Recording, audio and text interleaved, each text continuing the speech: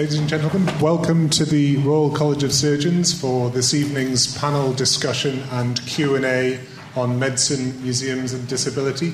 It gives me great pleasure to welcome you here to the college, to this event. Some logistics first of all. My colleague tells me I should talk about egress, which is apparently a fancy word for exit. If there is a fire alarm, we'll exit either through this door, straight to the door opposite you, or through the emergency exit signs that way. If you need conveniences, and we will take a break halfway through this evening's 90-minute event, there are accessible conveniences around to the left and other conveniences around to the right. The only other thing I would ask is that you turn off your mobile phone, including panellists, of course.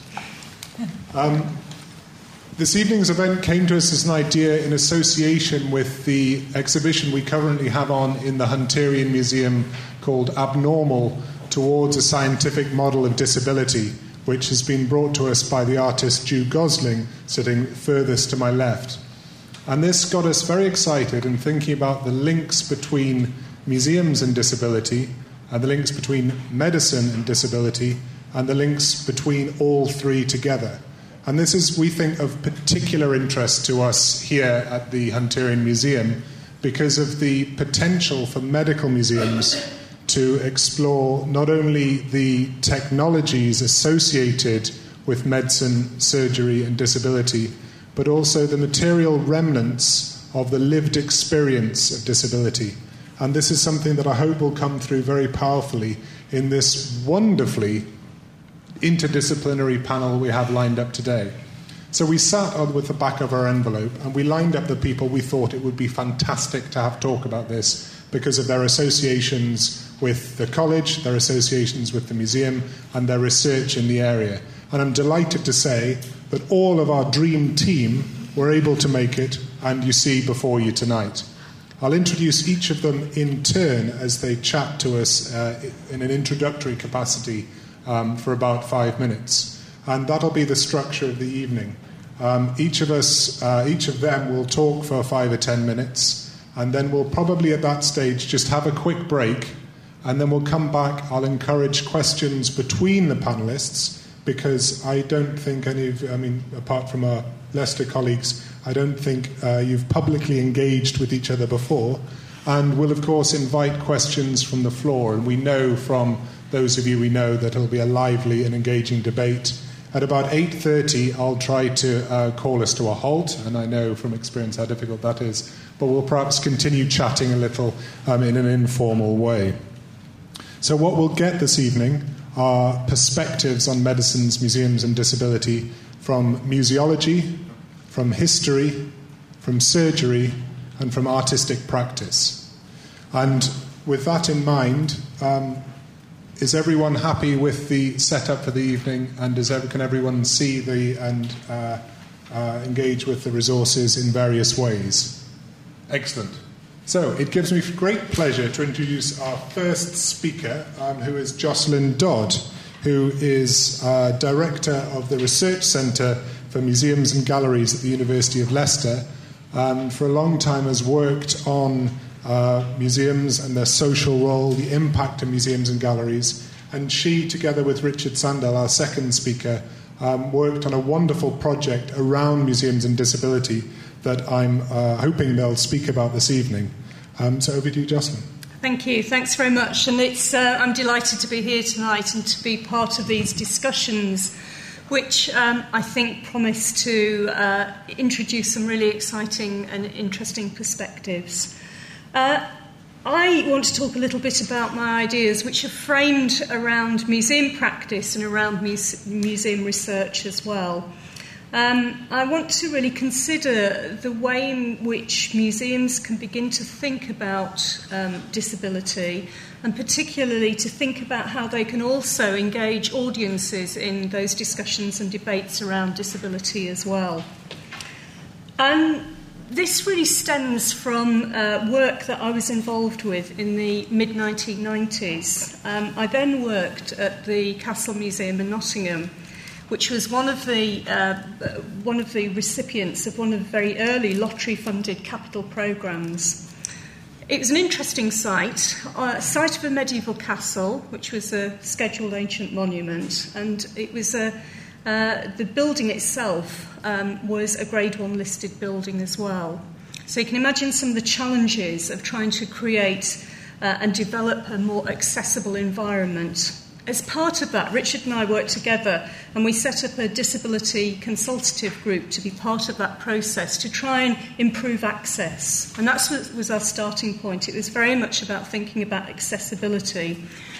Very quickly, the group of disabled people who were part of that group, the Drawbridge group, the discussions, the debates we were having, we were very conscious very, very quickly that this actually went much further than physical access, but it was about the significance of what you would have access to. And the chair of that group, Annie Dellin, I remember her saying, I want to have a mirror when I go into the museum and I want to see my experiences reflected in that mirror. Where am I? Where the historical roots of people like me? Where am I? Where am I in those collections? So she was very much very influential in shaping our thinking. And the image you can see here is an image by somebody we didn't have any idea was in the collection. It's by a miniaturist, Sarah Biffin, who was in the museum's collection. It only came to light later that was part of the collection. She was somebody who was very established in her own right. Her work was in royal collections. And it's really interesting for us as a museum to begin to think that we would have collections like this, which showed disabled people. And you can see from the representation here a self-portrait of somebody who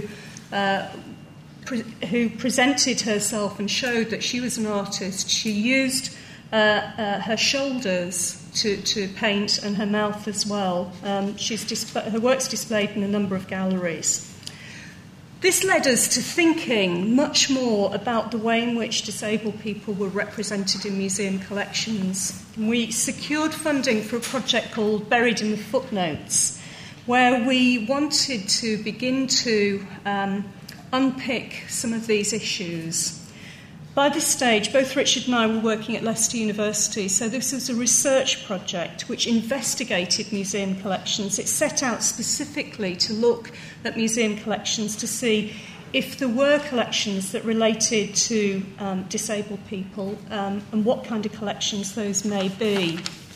We wanted to find out where those people's lives were represented, and how accessible those were to the public. We wanted to get a sense of how they were, how the information related to those collections was presented as well. And we wanted to know what factors had affected the collections as well. So were they made publicly available? What information was available? What factors did curators consider in terms of their dissemination as well? Some of the findings from Buried in the Footnotes were intriguing. Nearly 80% of the collections that we looked at had collections related to the lives of disabled people. We found that those collections included all museum collections, social history collections, decorative art collections, ethnography, military history, archaeology. There was evidence across the range of those collections. A few were on display, not many, a few.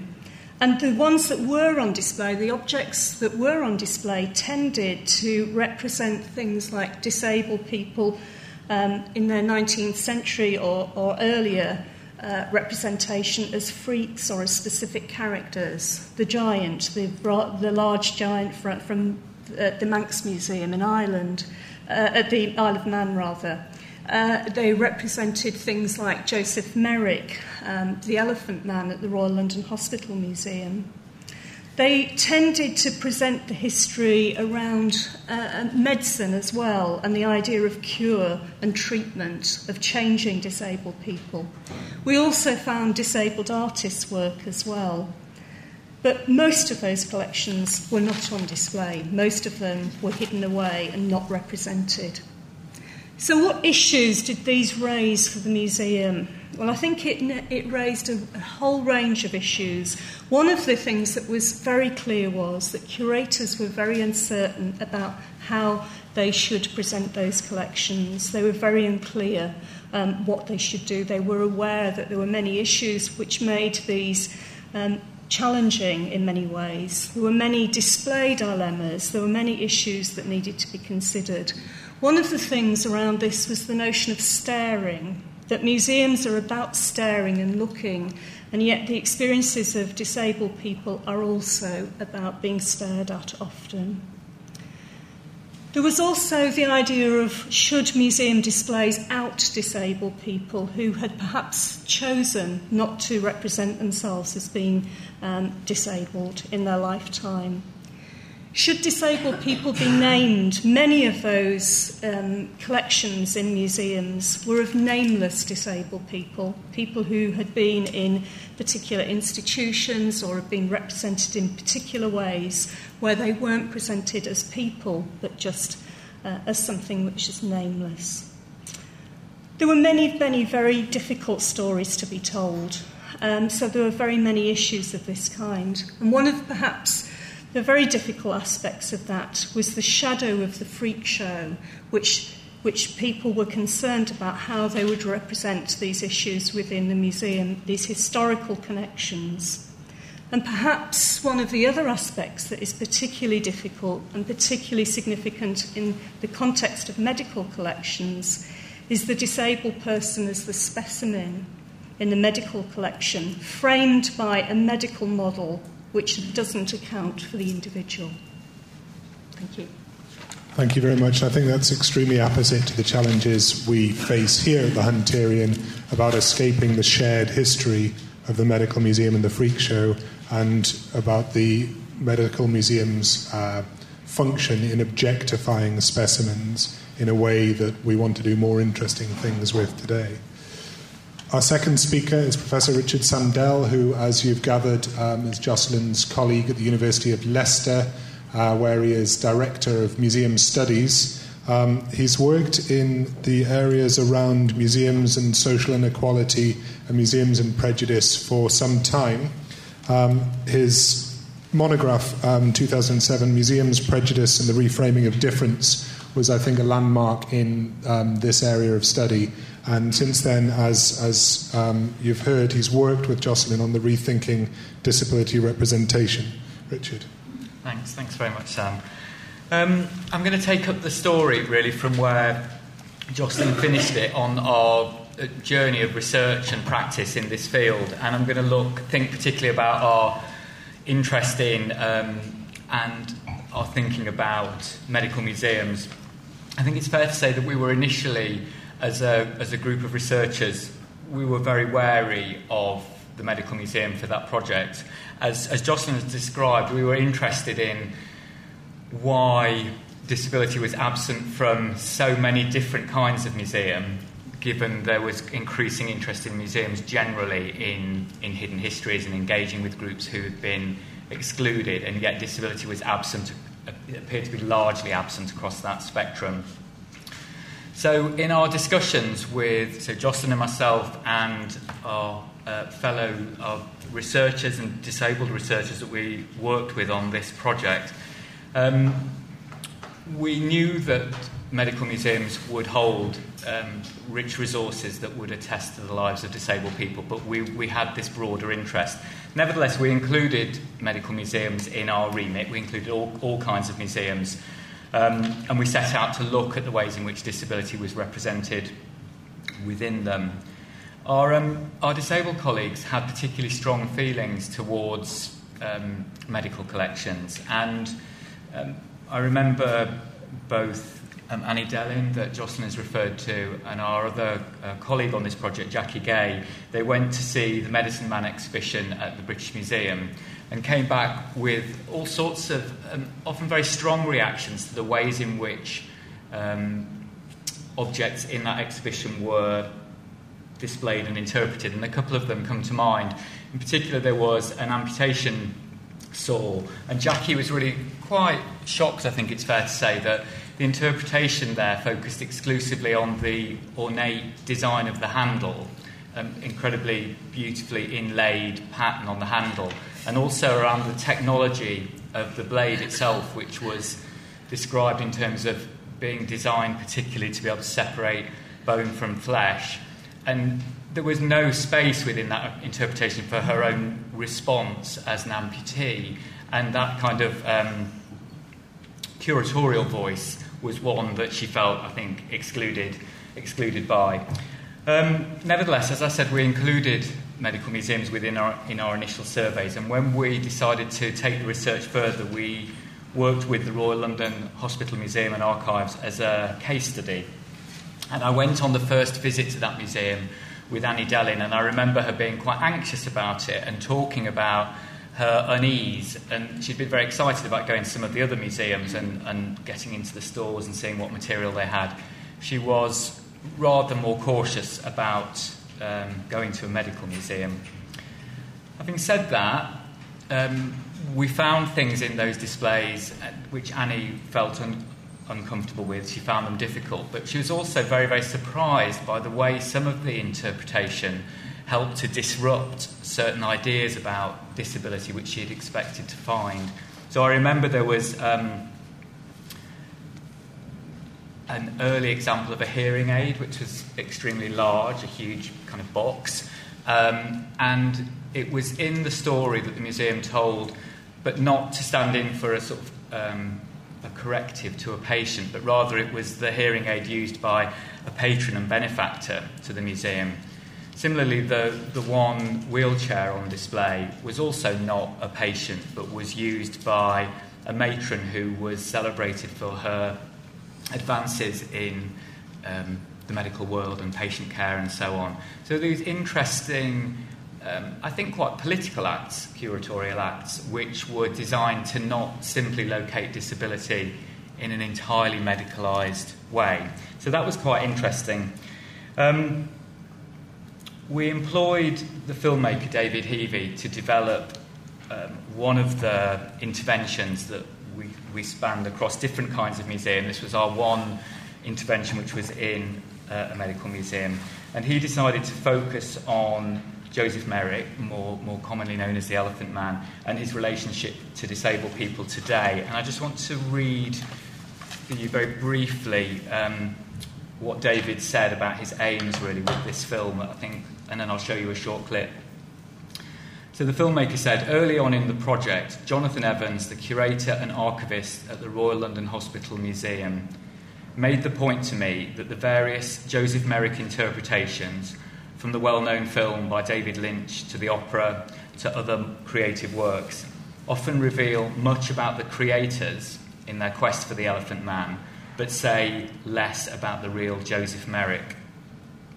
Very early on, it was apparent to me that in the cacophony of voices who told versions of Merrick's story, the one voice not heard was that of those most like him, disabled people. So he set about creating a new narrative around Merrick and drawing on the collections in the museum, but particularly to make that connection with disabled people today. And I'll show you this short, it's just a couple of minutes clip, which you can see coming up now. It may be, is it possible to dim the lights at the front at all?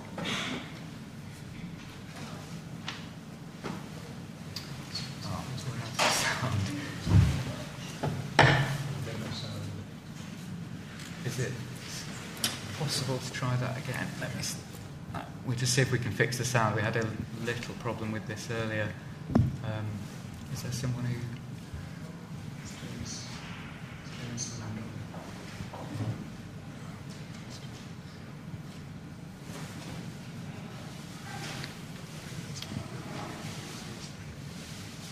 just try once more, just in case.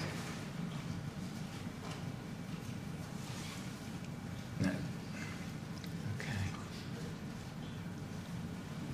Do you want me to... Apologies for our technical disruption. Do you want me to proceed without it? Yeah.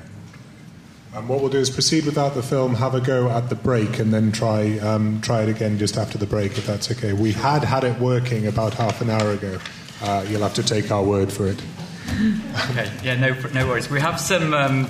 it's the film... It's time for the commercial break. You can screen this online for free off our website. We've also got some copies of the DVD, which lasts around 15 minutes, and we can tell you a bit more about that here.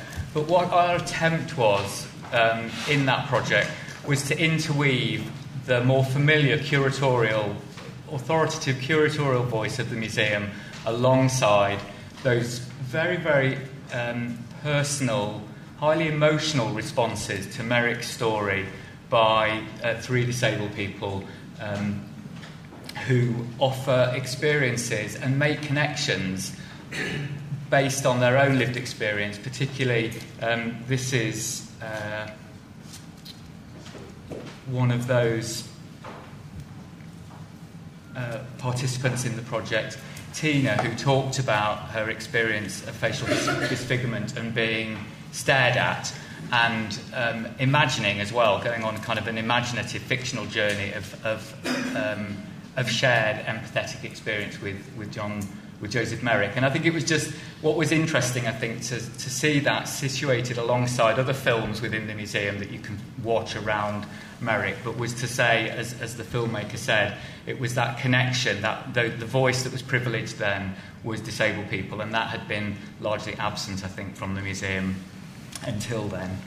So I think I should pause there. Thank you very much. Thank you, Richard. Thank you for bearing with us with our technical difficulties. I'm delighted now to move on to our third speaker, Dr. Ruth Richardson, who's an independent scholar but is associated with a number of august institutions, the University of Cambridge, the University of Hong Kong.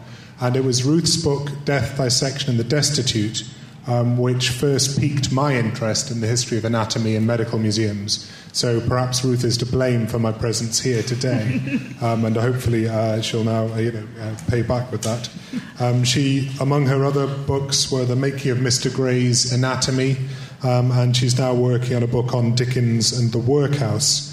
But she's had a long association with the Hunterian Museum here, and it's on those associations that I think you might chat to us today briefly. Yes. Now, I just hope that people can see my slide. If it's too light, could you please tell me? I just hope it will come up. Yes. Now, this is a specimen which I actually love. It's upstairs in the gallery, and there's a postcard of it as well. And I love it. I mean, it upsets me very much because it's only a partial skeleton. The head's gone, the arms are gone, the legs are gone. And it doesn't say who it was.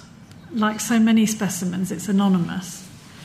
I think it's a lady because the pelvis looks female to me, but I'm not an anatomist, so I might be wrong. But it's also, she's got scoliosis, and I say she. Do you think it's a lady too? I wouldn't like to put money on it, I don't think. Okay. But there are more women with scoliosis than there are men, aren't there? Yes, I think on the basis of probability. Probabilities, yes. Well, the reason I'm so engaged with it is because I've got scoliosis myself. And although I can walk about and I don't look too disabled, it is a pretty disabling thing to suffer. But you can also live a fairly decent life without labels, because you can hide it more easily than someone who's in a wheelchair or who has got some disfigurement that is constantly on display. So you wouldn't necessarily know that I've got a spine like this. When you see the X-rays and MRIs of me, it looks rather like this lady's spine. I think it is a lady. I'm sure it's a lady. Anyway, I like her. For me, it's the ribs are sort of wings, and there's something rather wonderful about it. But there's also the sadness of not knowing who she was, not knowing where she lived, how she managed the pain and disfigurement of it. I mean, having scoliosis is a funny condition because you although you don't look disabled, you are. There's lots of things you can't do, like walk long distances or stand in queues for any length of time, or climb hills, or go around art galleries for any length of time. You can't stand up for long. And sitting still is difficult. You have to keep shifting because you're so asymmetrical. Whatever way you sit is uncomfortable. And the same with sleeping. It kind of dominates your life, but you try not to let it. And so I'd like to know how she managed. I have a feeling she might have been a bit happier than me, insofar as ladies of that age and that time could wear corsets and be unashamed of it. You know, you could wear nice things that would straighten you up and make you look even straighter than you might pretend to be. And so it might have been slightly easier to be a scoliotic then than now. I mean, nobody's actually called me a scoliotic, but that's what I am. I'm a scoliotic. And I'm sorry for this lady because I don't think she wanted to be in the museum. I think a lot of people from that generation, which is 18th century she's from, I think, 18th or very early 19th, she'd have probably been body snatched for the museum. Somebody knew she had scoliosis and wanted her skeleton for the museum, rather like the Irish giant upstairs, and collected her body and cut off her head and her arms and her legs and kept the spine, which was the bit they were interested in. So it's hard to see this person as a whole person, and it's hard to know. I mean, as a scoliotic myself, I know that person must have suffered pain and all the disabilities that go with this condition. But there's nothing in the gallery that says that. There's nothing upstairs that says that. You know, to have an inexorable process like that developing within the core of your body, it is difficult. And you get more and more... I mean, I'm shrinking with age, and I know she must have shrunk. You know, you can see there's about 4 inches missing in height that she would have had. And that's the same for me.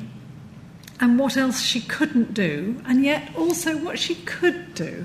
You know, disability, the word disability focuses on disability, whereas what is so extraordinary about what you can manage when you are disabled, and yet you can still do things like Ju doing her artwork and so on. You know, it's actually... You don't want to be labelled, but you can't help it. One is. And one labels oneself, and one limits oneself because of one's own lack of abilities. But then again, you think, well, what the hell? I'm still going to go on and do all these other things. One's a human being, whether one's disabled or not. And that's what I loved about Ju's things upstairs, where you've got the normal and the abnormal. I mean, I'm wearing my little abnormal brooch because I am abnormal. But here we are with our labels. I I should stop there. Well, thank you very much. And I think why we were so pleased that Ruth was able to join us this evening was to lend that long-term connection with the collection and that very personal experience that if you hire our audio guide at £3.50, a bargain, you'll hear Dr. Richardson relating to the specimen at the time. Our fourth speaker, whose slides I'll manipulate from up here, is Professor Gus McGrowther, who's Professor of Plastic and Reconstructive Surgery Research at the University of Manchester. Professor McGrowther has a background in both surgery and bioengineering and is a specialist on wounds and wound healing and is both an academic and a practitioner up in Manchester. He's also a council member here at the Royal College of Surgeons, and those of you who are aware of the profession will know what an august position he therefore holds in the profession in England and Wales, I should add, in case there are any Scots present, other Scots present. And what makes us especially pleased is that he's chair of the Museums and Archives Committee. So even more than the rest of the fellows members and council members, he sees the nitty-gritty of what goes on in our department. And I'm delighted he's able to join us today. I can work your slides for you. Yes, you pop the slides on. Well, I've got my normal badge here, and when I look in the back of it, it's got a mirror, and I can see about a quarter of my face, which means I've got some sort of disability, visually, long-sighted, something like that. And I suppose none of us are actually completely normal. It's a question of how well we hide it. This is kind of the normal. I'm trained originally as a plastic surgeon, although I do virtually all accident surgery nowadays. And this is the way people want to look. People want to be beautiful, they want to be symmetrical. And there's a huge pressure on the medical profession, and particularly plastic surgery, to sort of try and drive people along the norms that are dictated by the fashion of the age. Can I have the next slide? But in fact, sometimes you can't make people very symmetrical. These are war-wounded soldiers from the First World War, where the common injury was to stick your head above the trenches and have your face shot. And nowadays it tends to be more explosives from IUDs coming up from below, which I think are even more disabling. But the challenge was to try to reconstruct these people, to get them back into society, to give them dignity and self-confidence. These, incidentally, are not the British wounded. These are the German wounded who we were shooting up, and that's the trouble with wars. Everybody suffers. Next slide, please. And I've become very interested in looking at not just looking at people's faces in terms of symmetry and sort of statuesque way. I'm very interested in trying to look at how the body works. And so we've done a lot of studies, for example, on the face. We do a lot of studies on limbs as well, looking at normal function. And when you're thinking about your hand, you look upon it as a tool that grips, and for the surgeon it's pretty easy to try and restore that because you want something that grips. When you look at somebody's face, you look upon it as a rather mystical thing. Nobody really analyses, doctors don't even analyse what are all the muscles and what are they doing. Where does each muscle arise and where does it insert? So we've done lots of studies on how the face works. It doesn't work like this. It's not like a trapdoor. Next slide. It works a bit more like this. This was a slide that the Sunday Times got hold of from our collection. But basically, there's a lot of subtlety and fine movements in the face, which we would love to be able to restore as surgeons. Next slide, please. And of course, it's not just in recent times that people have been interested in appearance and facial movement. These are drawings of Leonardo da Vinci on the left, and we can see how he analysed all these different facial shapes. And although nowadays we'd probably think upon those people on the left as being a bit disfigured, perhaps, these would probably be the people you'd be meeting in the streets of any medieval town before there were dentists, and when a lot of the minor things that surgeons could treat were not currently treatable. And as history's moved forward, we see the very detailed anatomical dissections of an anatomist called Albinus on the right. And so it's important for doctors to realise really the context of the age in which we live, that the history of how we've developed an anatomical knowledge and how we apply that to the treatment of patients. Next slide, please. So, museums are extremely important to teach doctors.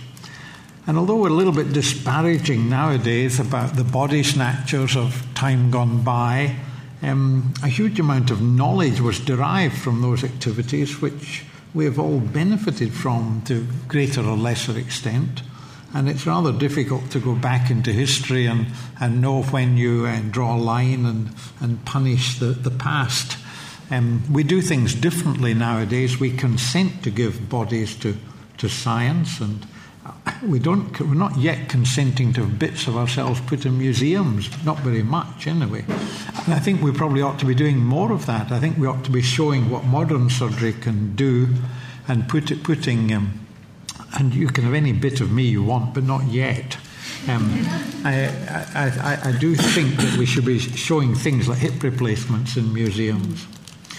And very interesting the point you make, Ruth, about the focus just being on the spine. But, one thing that's changed dramatically in museums, and it's a microcosm of what's happening in society, is that museums were for doctors, surgeons, just to focus on one little thing and look at it. Like, I have a mental picture of what osteomyelitis in a leg bone looks like, and there was nothing else attached to this at all, not even a name, and it wasn't part of a patient. But I suppose I learned my patient communication skills at the bedside, and I learned my pathology in the museum, and it's all changed now. We should tie that together. But also, museums are also for the public, because the knowledge that used to be kind of kept away from all of you by us or by my predecessors is no longer the way that things happen. There is knowledge out there on the web. The doors of this institution are open to the public. You're all welcome to come and see. And I think we do need to display material in a rather different way. We do need to give it a human context. Perhaps doctors were frightened of that human context in the past, faced with things that you couldn't really challenge. In the past, we really tried to keep ourselves completely emotionally detached from the pathologies we were treating. And I think now that that's changed. I think doctors are much more, they have to be much more aware of the whole patient context. You're treating a patient, you're treating a lifestyle, you're treating a family. It's a different situation. So next slide, please.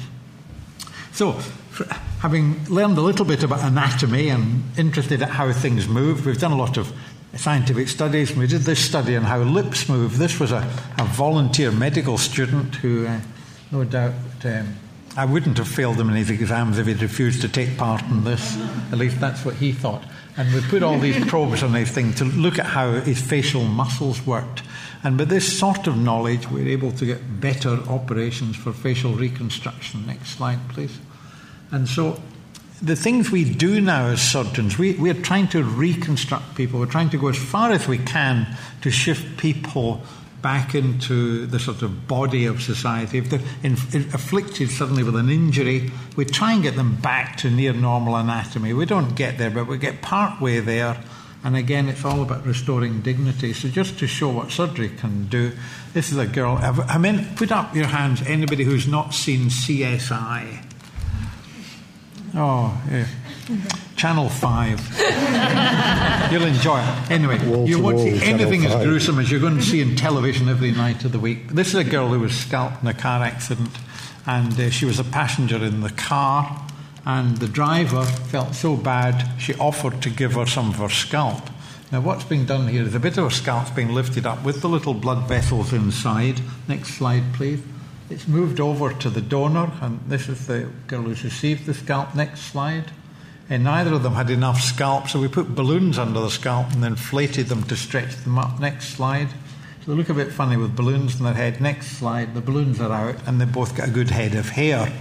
So these modern things are all based on our anatomical knowledge, which we learn from museums. So that's why doctors come to museums. Next slide, please. And we can do all sorts of reconstructive things nowadays, but there are limits. This gentleman, for example, fell in the cement mixer at the top. The diagrams on either side are all the fractures and things, but he actually took off both hands and a leg. We reconstructed him. On my side, that's his left hand, and on the other side, the thumb is actually his great toe, because we couldn't do anything else with the leg. So you take all the spare parts, put them together and make a patient. So we can do these things now. To do this, surgeons have got to learn a lot of detailed anatomy, and they learn that from coming to places like the museum. And we should actually be showing a lot of these operations in museums nowadays. These are the modern things that we do. And also upstairs we have simulations, so they can practice. They're not practice. Young doctors aren't practicing on patients anymore. Young surgeons aren't practicing on patients. You'll be pleased to hear they practice on simulations.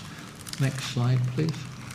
But at the end of the day, you're not going to get a patient who is completely normal, because there are limitations. We can't control the scarring. So what we're trying to do is we use the knowledge that's there from anatomy, we use the learning we get from museums, we try and make the patient as far back towards normal as you can, and then you try and boost their self-worth and their psychology. This is a friend of mine called James Partridge, who runs a charity called Changing Faces, and he runs courses to give people confidence about any disfigurement they may have. He did turn over a Land Rover some years ago, and this is his Mark II face and his Mark II hands, and he is completely convinced he's normal. And he is normal. He's got a beautiful blonde wife and lovely children, and runs this charity, and spends his weekends in Guernsey, and basically has a wonderful life. And he would not admit to any sort of disability. So there are many forms of disability. They may be functional, they may be appearance, and at the end of the day, what we're all trying to do really is to have people back in normal society and have society accept them. One night we were in the tube and a chap was staring at James, and James just turned around to me and said, the chap immediately looked away, and James said, don't look away. He said, don't feel embarrassed. He said, everybody looks at me, I'm not surprised. If I saw me in the tube, I'd be looking too. It's a normal reaction. And then he started explaining. He turned his Land Rover over. He ran a charity and all the rest of it. And I think by the time we came off the tube, this chap was ready to give him a donation for his charity. So anybody who has a disability, you're really normal. Thank you for listening. Thank you very much indeed. And that's it's extremely revealing about the surgical attitude to museums, which is interesting, but also running through, I sense there, the unsurprising urge in the medical profession to kind of reify the normal, and this urge to kind of get back to the normal and reconstruct what that is. And I think in that respect we'll hear interesting, I think this is part of what Ju's work responds to. Ju Gosling is our final speaker for today. She is an artist, an activist, and a writer, and her exhibition, Abnormal Towards a Scientific Model of Disability, is climaxing its international tour here in its 9th venue at the Royal College of Surgeons.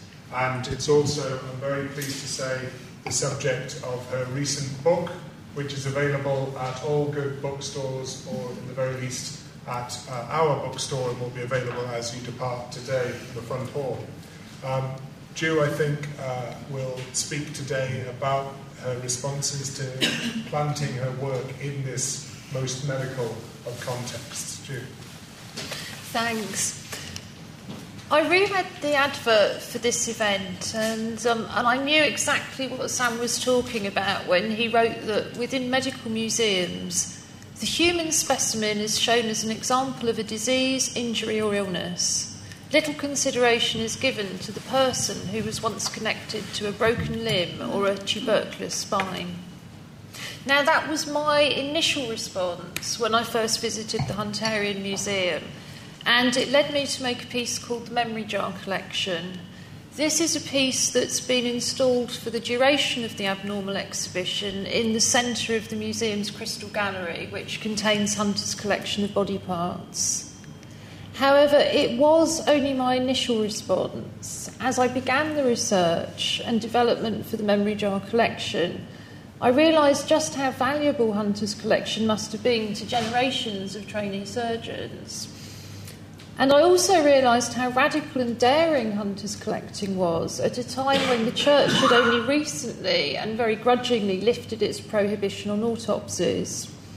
At best, Hunter was operating on the edges of the law when he began his collection, even when he was using body parts from his own patients. So really it would have been extremely unwise of him to draw attention to the provenance of the body parts by labelling them with the details of the person they had come from. And indeed, it would have been risky, to say the least, to remind anyone of the humanity of the person from whom the body parts have been removed, particularly given the prevalence of beliefs about the literal physical nature of the resurrection. You know, people might argue that if they were buried without their arm, they would be resurrected without their arm. Within my research, it was interesting too to contrast Hunter's and similar collections within other medical museums with the role and nature of photography. Because photography, even more than collections like Hunter's, has been used to categorise human beings or their body parts as either normal or abnormal since the first known medical photograph was taken in 1847. And indeed, the vast majority of photographs that exist of disabled people throughout the 20th century are either medical or charitable, and the charitable images are closely linked to individual medical abnormalities. I explored this use of photography to categorise human beings within the first piece that I made when I was doing the residency at the National Institute of Medical Research that led to the exhibition. That's a piece called Abnormal 1, which you have a copy of in your packs. But within the Memory Jar collection, though, I question whether photography can really preserve identity any more than Hunter's collection does. Each of the 90 preserving jars within my collection contains a photograph of an animal or a human, focusing on one part of their body. Each jar is numbered, and visitors can consult the online catalogue next to the piece within the Abnormal website to read about some of the memories that I attach to the images. So the identity apparently is very clear. You can see who the person was, what the relationship is with me as the artist and collector. However, I also encourage visitors to reflect on the fact that we have no idea of the identity of the majority of people in photographs that exist today. We've all seen huge kind of boxes of photographs when relatives die with no labels whatsoever. Or I've been working with another exhibition up in Camden where at the English Folk Dance and Song Society they've just discovered a whole box of photographs of, you know, wonderful people from the early 20th century, but the captions say simply things like tea on the lawn. So, you know, in the future, will photographs really preserve identity any better than Hunter's collection does? With digital photographs, most of us don't even print our photographs out. They're that ephemeral. So, when you asked me to reflect for a few minutes on the subject, I thought, well, the real issue to me is, as I think people have already identified, how medical museums present their collections. To what extent are the collections presented uncritically? To what extent are visitors encouraged to reflect on the sheer diversity among human bodies? And to what extent are they encouraged simply to divide humans and their body parts into either normal or abnormal? To what extent are disabled people encouraged to engage with the exhibits and the way in which they're presented? Are disabled people visible within the museum's staff and volunteer workforce? Above all, does a medical museum encourage its staff and visitors to believe in disability as being a medical condition, a personal problem that only the medical profession can solve? Or does it present impairment as a normal part of the human condition and encourage both staff and visitors to recognise the attitudinal and environmental barriers that prevent disabled people from participating fully in society? And this in turn is reflected in the extent to which museums ensure that humans of every age and physical type are included in their activities. For example, by ensuring that events like this are made accessible by providing interpretation and other services like the Palantypist as standard. So I would argue that the collections themselves are neutral in their meaning. We're all capable of seeing the connection between the macro and the micro, of recognising the enormous contribution to human knowledge that medical collections like Hunter's have made. What gives the collections their meaning is the way in which they're curated and presented, and the historical and social contexts in which museums operate. But really, I'm interested in knowing what everybody else thinks. Thank you, Drew, and thank you to all our speakers. I suggest that we digest this smorgasbord, this buffet of different opinions on medicine, museums and disability, and go away for just a moment or two, and then we'll reconvene and perhaps have some questions and discussion. Thank you very much to our speakers.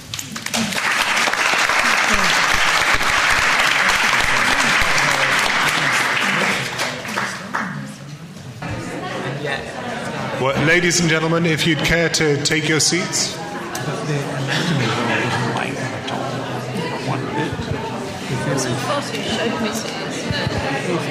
It is show busy, but...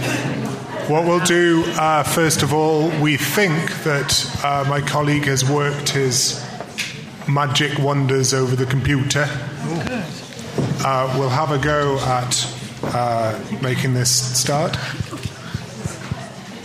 The hat's made of felt, and the bottom, the veil, is made of linen. It's got a single eye hole, and the hat's got a peak, as you can see.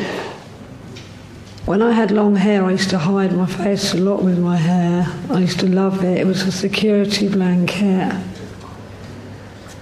And I felt protected by it.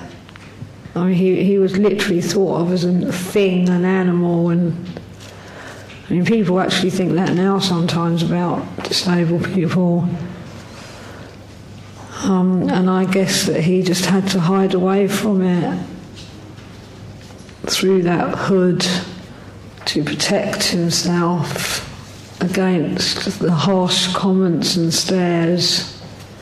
The hat is the size of the circumference of a man's waist, and it indicates just how large Joseph's head was. It caused him great difficulty throughout his life, the overgrowth of bone and flesh on his head. I think it's natural to be interested in difference. I mean, when I look at a picture of John Merrick, I want to know what his face feels like. I want to touch it. I want to know whether it's lumpy or squidgy or hard. I think that's natural. What I don't want to do is fear him or ridicule him, as so many seem to have done.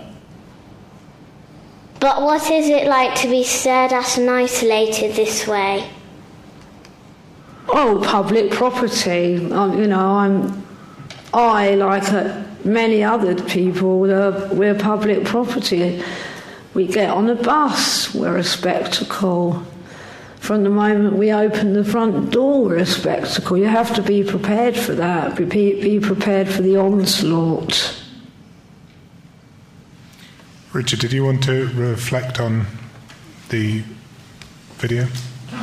Really just to, I suppose, re-emphasise it was trying to insert a new kind of story into on top of the other stories which were already there around Merrick, and which were really privileging a personal and emotional and a human response to a collection and a story, but seeing that also alongside that more familiar curatorial voice which you see through the archivist Jonathan. That's all. Thank you. Thank you, and I'm very glad we were able to show you that. We have a good half an hour now for questions and discussion. Now, I know that our panellists are eager to ask each other questions, but in the interests of democracy, I'd like to open it out to the floor first. And what I'll do is seek to give everyone an opportunity to ask a question. My colleagues will get to you as quickly as they can, holding the microphones, so if you'd be patient with us. If you'd like to ask a question, just wave at me and I'll try to come to you in the order in which you've asked the question. Please, our first question at the front here.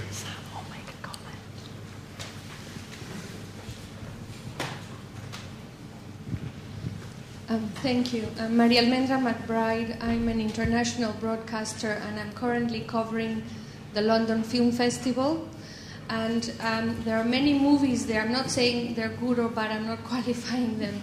But this year, for some reason, many movies have to do with the mind and the the dysfunctions of the body and the mind. Let's talk about Kevin, Take Shelter, The Hut in the Woods, even Snowtown, which I saw today, in which someone kills a disabled person just because they look different. So I'm glad that the doctor mentioned the television, because my question to the panel, and very much to the artist Ju, who I saw the exhibition last time I was here, is how much do the media and the people in communications have a responsibility to address the issues that you yourselves are suggesting, and how to make the rest of the world through media help in changing attitudes, in challenges, prejudices. I myself would very much like to help, so that's one of my questions. Ju, do you want to respond to that? Yeah, it's an interesting question, isn't it? And I think you've probably got to distinguish between the purely commercial media and their responsibility to their shareholders, and the publicly funded media and the responsibility they might have to the rest of us. It's certainly something I feel very strongly about, and of course it isn't simply disabled people who are largely invisible. I mean, all sorts of people are invisible within the images we see around us. But I think what we tend to get in the 21st century is very much what I would call freak show television. And I think in terms of responsibility, I think I would very much like to pick on Channel 4. And I would link that, what I would describe as freak show television back to what I've described in the exhibition as a scientific model of disability, where we believe that disability and ageing are things that will shortly become just part of our past, that every day the media is reporting new stories about new drugs for immortality, new research that's going to sort of prevent ageing, or, at the very least we might all be young until we die. So if you believe that disability and ill health and ageing are shortly going to be something in the past, then they merely have a curiosity value now. And I think that's when you go back to programmes that show you very much what a 19th century freak show would show you, which are disabled people doing ordinary things, but because they're disabled, this is somehow kind of felt to be extraordinary. And there's also a sort of huge amount of sort of focus on their impairments. I think I pick on Channel 4 because they are publicly funded, but also because I think a great many of us as disabled people were quite, not happy, I should say, to put it politely, when the Paralympic coverage was taken away from the BBC, who've got such an outstanding reputation around the world for covering disability sport, and given to Channel 4. And of course the very first marketing campaign they did for it was called Freaks of Nature. Well, I don't think that's very helpful. Channel 4's position, having, of course refused to apologise and standing by, Channel 4's position is, well, when you see the programmes, it's all very different, because what we have is exciting new science about their disabilities. And I just sort of sit there in despair, because I think, well, there's nothing exciting or new about focusing on people's so-called inabilities, and highly inappropriate, I would have thought, when you're actually looking at them in terms of sport. But I think critically everybody who watches Channel 4 sees the marketing campaigns, and very few people kind of statistically actually watch the programmes about the Paralympic athletes. I mean, as co-chair of a national charity, I think I had an appeal from them recently where they wanted to make a series called The Undateables. And again, there's a sort of careful little paragraph where when you actually watch the programme, the graphics will show the undisappearing, but I don't think that really gets through to the bulk of the population. So yes, I do think the media have a responsibility, and I don't think they're fulfilling it. But like I say, it's not simply disabled and deaf people who are invisible. I think I think the vast majority of us are really not visible within those images. Ruth, I think you had a comment and then a question at the back. No, I didn't have a comment. I just wondered if people would like to make a comment rather than a question. Oh, I see. Ruth's point is that if you'd like to make a comment, you're very welcome as well. You don't need to do the academic thing of making a comment and then pretending it's a question. You're welcome to make a comment. A comment or a question at the back, and then a comment or a question here, and then here. Funnily enough, Ruth, this is in fact a comment, so I was one step ahead of you there. Just to pick up on what you were saying about Channel 4, I was actually quite involved with that, their initial freak show, the Faces kind of programme that they had with Adam, and also I was invited to audition for the dating show, but I wasn't disabled looking enough, I believe, for their show. And I had a very direct conversation with the people who run Betty, are the people who do all those sorts of kind of like shock and awe disability shows. I had a very frank conversation with them exactly about the naming and the kind of portrayal of those shows, because I think it's really important that sort of experience is out in the world, and more people get to see the lives of disabled people and kind of to normalise disability in society. And so I kind of had this fight with Betty about their naming, and they gave me their kind of classic response that the way they're naming the shows is to make people who want to see a freak show go and watch the show, and then to try and give them this kind of like a reversal on their opinion of the show. But to be honest, I reckon that they failed in that fact. They seem to have just made their shows exactly what they're trying to stop people seeing, and it's a terrible thing to see. Thank you. Comment here from the lady, and then... I'll try and be quick. I've been deaf all my life, and I had a lot of support from my mother, who tried to lessen the disability, to say it's only hard of hearing, and I had a lot of training, speech and so on, which has helped me. Something more? Okay. No, I thought I heard a telephone, I'm sorry. It might surprise you that when I was a very small boy, I thought that liars were disabled in some way in the mind. Have you any comment about that? People who told lies were disabled. When I was small, I had that in my mind. There's something wrong with them. Any comment from the panel? I had a colleague whose father had an amputation in the war, and when she was about 3 or 4, she went swimming with another family, and she said, "Why does your father get 2 legs?"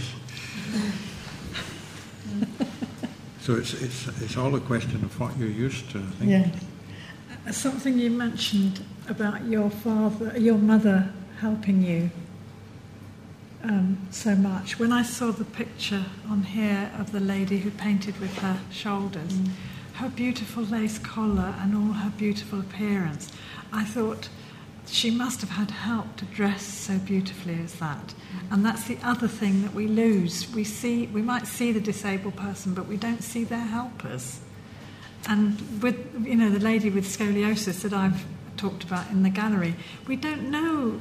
There's no record of the social background of that specimen, or most of the specimens actually. There's only a few where we do know about their stories.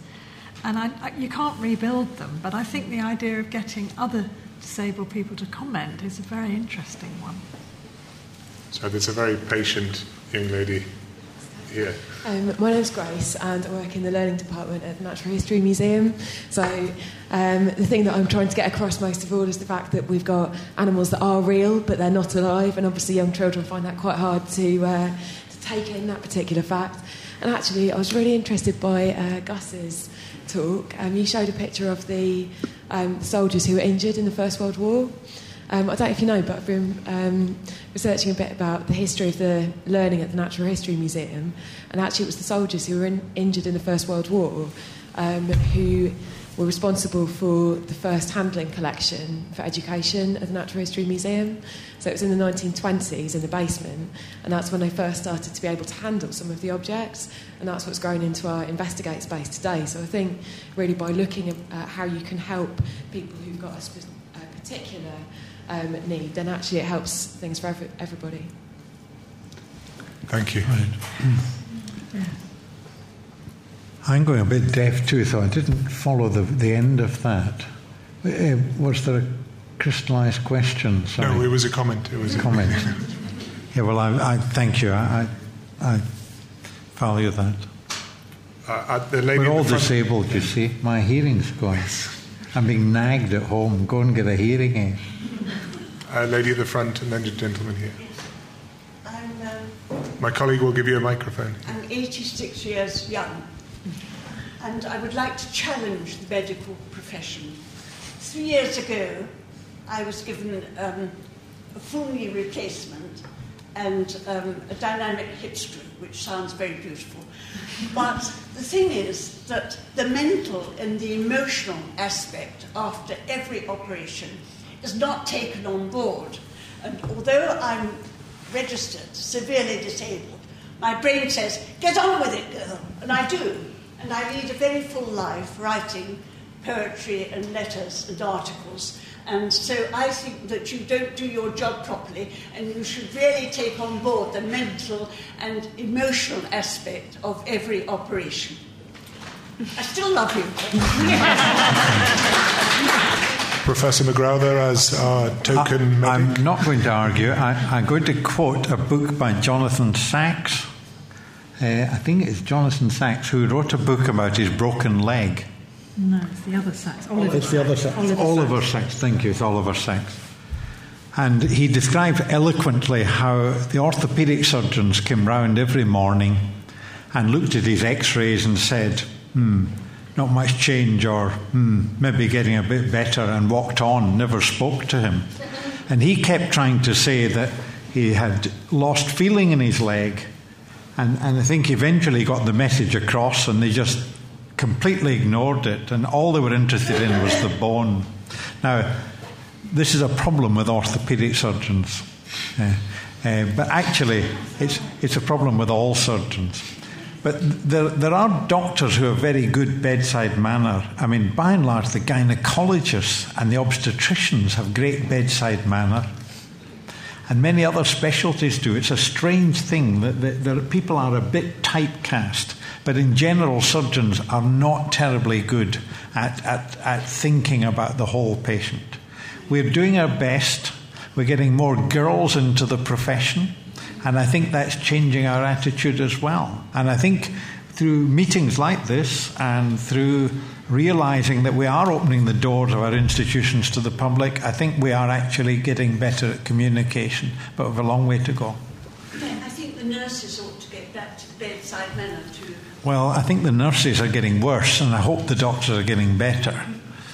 Could I move that on from something and just add something to that? Yes, please. I mean, I was really interested when you were saying about you didn't feel disabled. And I think, one of the things that we try and do as disabled artists is to say, well, none of us fit the stereotype, this imaginary disabled person. I don't think a single disabled person on this planet feels disabled if you think of the stereotypes. And again, I think one of the difficulties with this, either complete absence of images or a sort of focus on medical images and charitable images and the freak show, is that we still can't actually kind of get our heads around the fact that to be disabled is just a normal part of the human condition, and we're just normal people just like everybody else. So, I mean, thank you for that. I'm not sure if I'm being fair or not, but I get a general impression by the committee there that it's on the visual side of disability. But what about deafness? Or what about silent disability, mental illness? Why isn't this mentioned? Sure, I'll start with that one. I think it's a really good point. We had quite a lot of discussions around our early research into this area. We were asked by a number of people, particularly museum curators, how do you define disability? Who's in and who's out? Do you want to look at... because we were asking what was held in collections, and so curators would come out with trays of spectacles and say, does this count? Does this fall within the boundaries of your project? And we discussed that we had a think tank of disabled people at the heart of the project. And we were very quickly urged to challenge that response in museums and to resist the temptation to have very fixed boundaries about who's in and who's out, what counts as disabled, what doesn't, and instead to keep a very loose and open definition. So I'm slightly dodging the question, but at the same time, we also we made an effort without going through a kind of a very laborious tick box exercise. We made an effort in our project to bring in people with very diverse experiences, which included sensory impairments, and to tell their stories through museum collections, but without trying to kind of try and have one of every group. But we did want to reflect that diversity of experience. I mean, I get the impression that museums are very, particularly, historically, not so much today, that museums are very object-based. And I was quite struck with the idea that somebody's chair was on display, somebody's hearing aid was on display. That it, because I think that also brings in this idea that, we as disabled people are part, our equipment is actually an extension of our body. And it was if they couldn't get their body parts on display, it was almost the next best thing. And I think the difficulty is that when you tell the story of deaf people or people with learning difficulties or the stories of the asylums, that there are very few objects left. We have, in terms of the asylums, we have the buildings, and they in themselves can be very evocative. But I think that's why the sort of modern museums and the oral history of disabled people and the sort of history of disabled people today is so important, because we can't always go back and find those stories where they haven't been recorded. Can I also make a comment? We did some research for Colchester museums who were interested in disabled people's view of museums and heritage. And as part of that research, we did some work with deaf communities as well. One of the big things that emerged from that was many deaf people not identifying as being disabled, but as a linguistic minority. And that was a very strong finding from that research of a desire to be seen in a different way and to have experiences presented in a different way as well. So I think there's a very politicised aspect to that as well. Question here?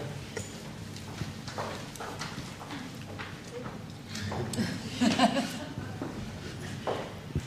afraid it's not quite a question yet, but just a point that I think is really interesting that's come out of all the panel discussions is this relationship between the past and the present. I think you have to press. And No, just hold it. Yeah.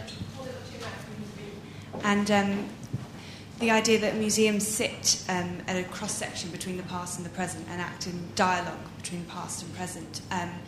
And thinking particularly about the Hunterian Museum as a relic and as a historical monument in itself, how do we reflect our current thinking in the way that disabled people are represented and treated by society today, whilst preserving the historical contingencies in which that collection was created and that it stands for?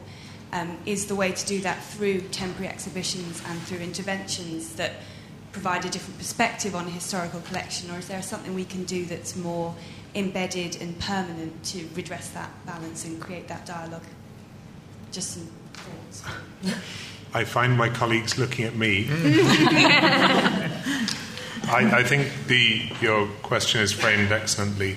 You've noticed that the way we do it is to leave very little interpretation around the original Hunterian specimens and to bring in exciting work, contemporary work like Jews as a temporary exhibition, and to bring in perspectives like Ruth's in the audio guide.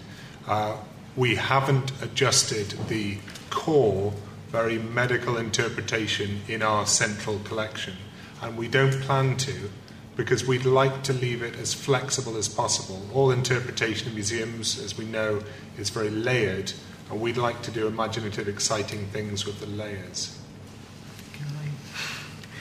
I also think it's a great question, and the only want to kind of add to Sam's or think about that, I was prompted by Gus talking about the museum in the past being for doctors, and I think we're all quite convinced of that value of the collections for medical advancement. I think that's something that's kind of come out across all the speakers. But that was then. The museum was closed, and you said it was, the doors were closed to the public. It was for doctors only. And now the museum's open to the public. And so we've got events like this and the temporary exhibition and so on beginning to reconfigure the stories that the museums tell for the massive change reality, which is that the public in all its diversity can now walk through those doors and have the kinds of responses, or perhaps not have. They're not always enabled to have the kinds of responses we want. So I think, you maybe, as well as the wraparound stuff, you end up needing, and I think, this goes across all kinds of museums, to think of them, they tend to lag behind the times, but maybe it's time we should embrace that fact that they should change to be attuned to the sensitivities of the day, really, and that, in this context, is a demand from disabled people to be able to see different kinds of stories in there, because otherwise, the problem with the temporary stuff is it goes, and that's just, and this event has been really stimulating, and we can put it on the web and so on, but the more permanent things carry on, don't they? Which is troubling sometimes.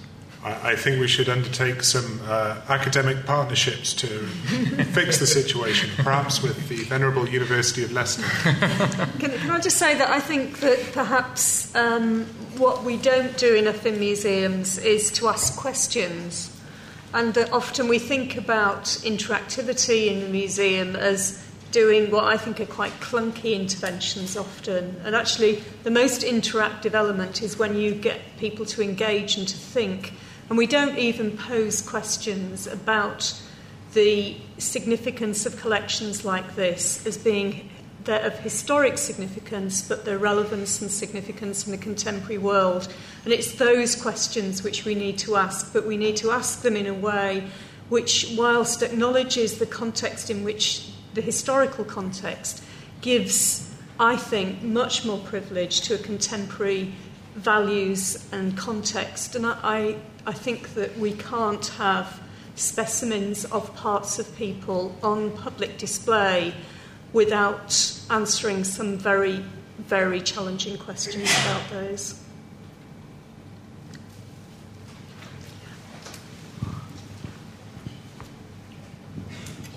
Hi, this is perhaps a mean question, but it follows on a little bit from what you were just saying. I wonder how public the museum really is, because I realise I came up with a colleague. We've been studying in London for several years, and my colleague didn't know where we were going.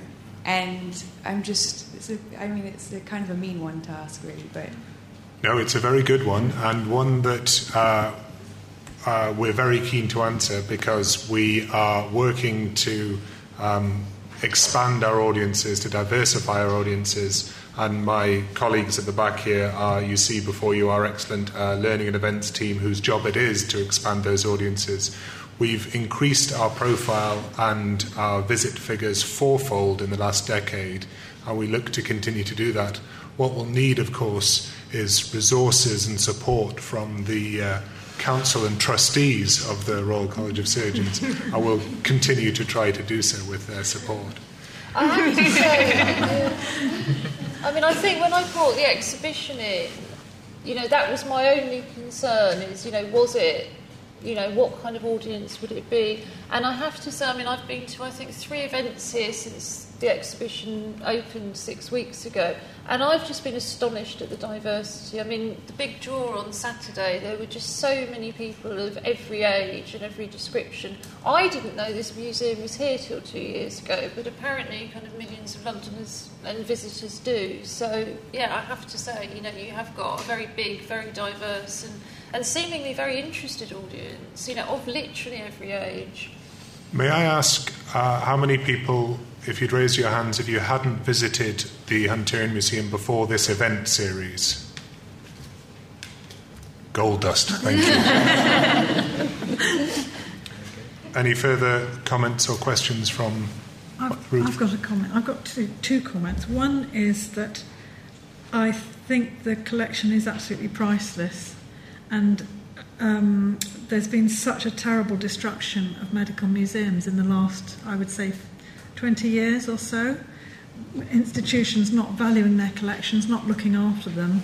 And although I would be more sympathetic with the person in the bottle and thinking, oh dear, how awful it must be to be a person in a bottle, I think those museums are absolutely priceless. And to lose the objects that are in bottles because there's no funds or no commitment to them is worse than having the person in the bottle in the first place.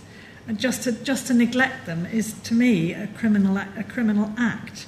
So I'm very worried about medical museums in general.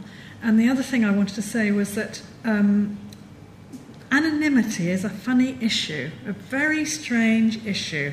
It's there at the time of Hunter because of body snatching and because he didn't want to identify whose bodies he'd stolen. He wasn't interested in the identity anyway. He was interested in the pathology. But now we have people donating body parts and so on to museums and I mean, I know of a case at the Royal London of a woman who donated her skeleton, and I know of an achondroplastic dwarf who donated his skeleton to St George's. But in both cases, the one in the Royal London, I wanted to tell the woman's story, and I wasn't allowed to use her photograph unless I blacked out her eyes. Now, she donated her body in the 1940s, and she was one of the first benefactors, as far as I'm concerned, one of the first benefactors of the National Health Service. And so I refused to use her photograph if I had to black out her eyes, because if the Queen gives money, she's a benefactor. If some rich person gives money, they're a benefactor. This person had given their skeleton, and so to me she's a benefactor, but I wasn't allowed to publish her photograph because of anonymity rules about specimens. And I think that's just bizarre. And the other one is an achondroplastic dwarf who has donated his skeleton to the medical school at St George's, and he's actually in the dissecting room in St George's in his little glass case. And the other slide I was going to show you was me with my kyphosis and my scoliosis standing next to the achondroplastic dwarf in the dissecting room. But he's not named, and unless you ask about him, you're not told who he was, what the nature of his bequest was. You know, there's no caption to say, this man, whatever his name was, donated his body to this room, and he's in this room to be sociable with the medical students. And that was why he was there. And I think that's you leave us hanging there on a very provocative question on an evening that I hope has been full of provocative questions. If you come away from this evening with more questions than answers, then I think we've done our job well. I'd like to bring the formal part of this evening to a close by thanking my colleagues, both from within the college and from beyond, for their logistical support. I'd like to ask you if you found on your chairs a small card relating to speech to text. There's a green tray to put it in if you found speech to text useful, and a red tray if you did not. I'd like to ask my colleague Hayley to plug our next event. Well, I've just realised, of course, our actual next event that fits in with this theme is Friday the 11th of November, when Dew is actually holding a free full-day workshop. And I repeat the word free. It's free. There is no charge for this workshop, so if you've got the time, you should book onto it. And you can find information about that on our website, and you can also find it on Facebook. And on our website you can find all the information about the events that we have coming up. So please do look up on our website for future events, not just about abnormal, but about wider issues within the RCS as well. I'd like to thank all of you for coming, but finally to reserve our last thanks to those who so generously gave their time to our panel this evening. Thank you.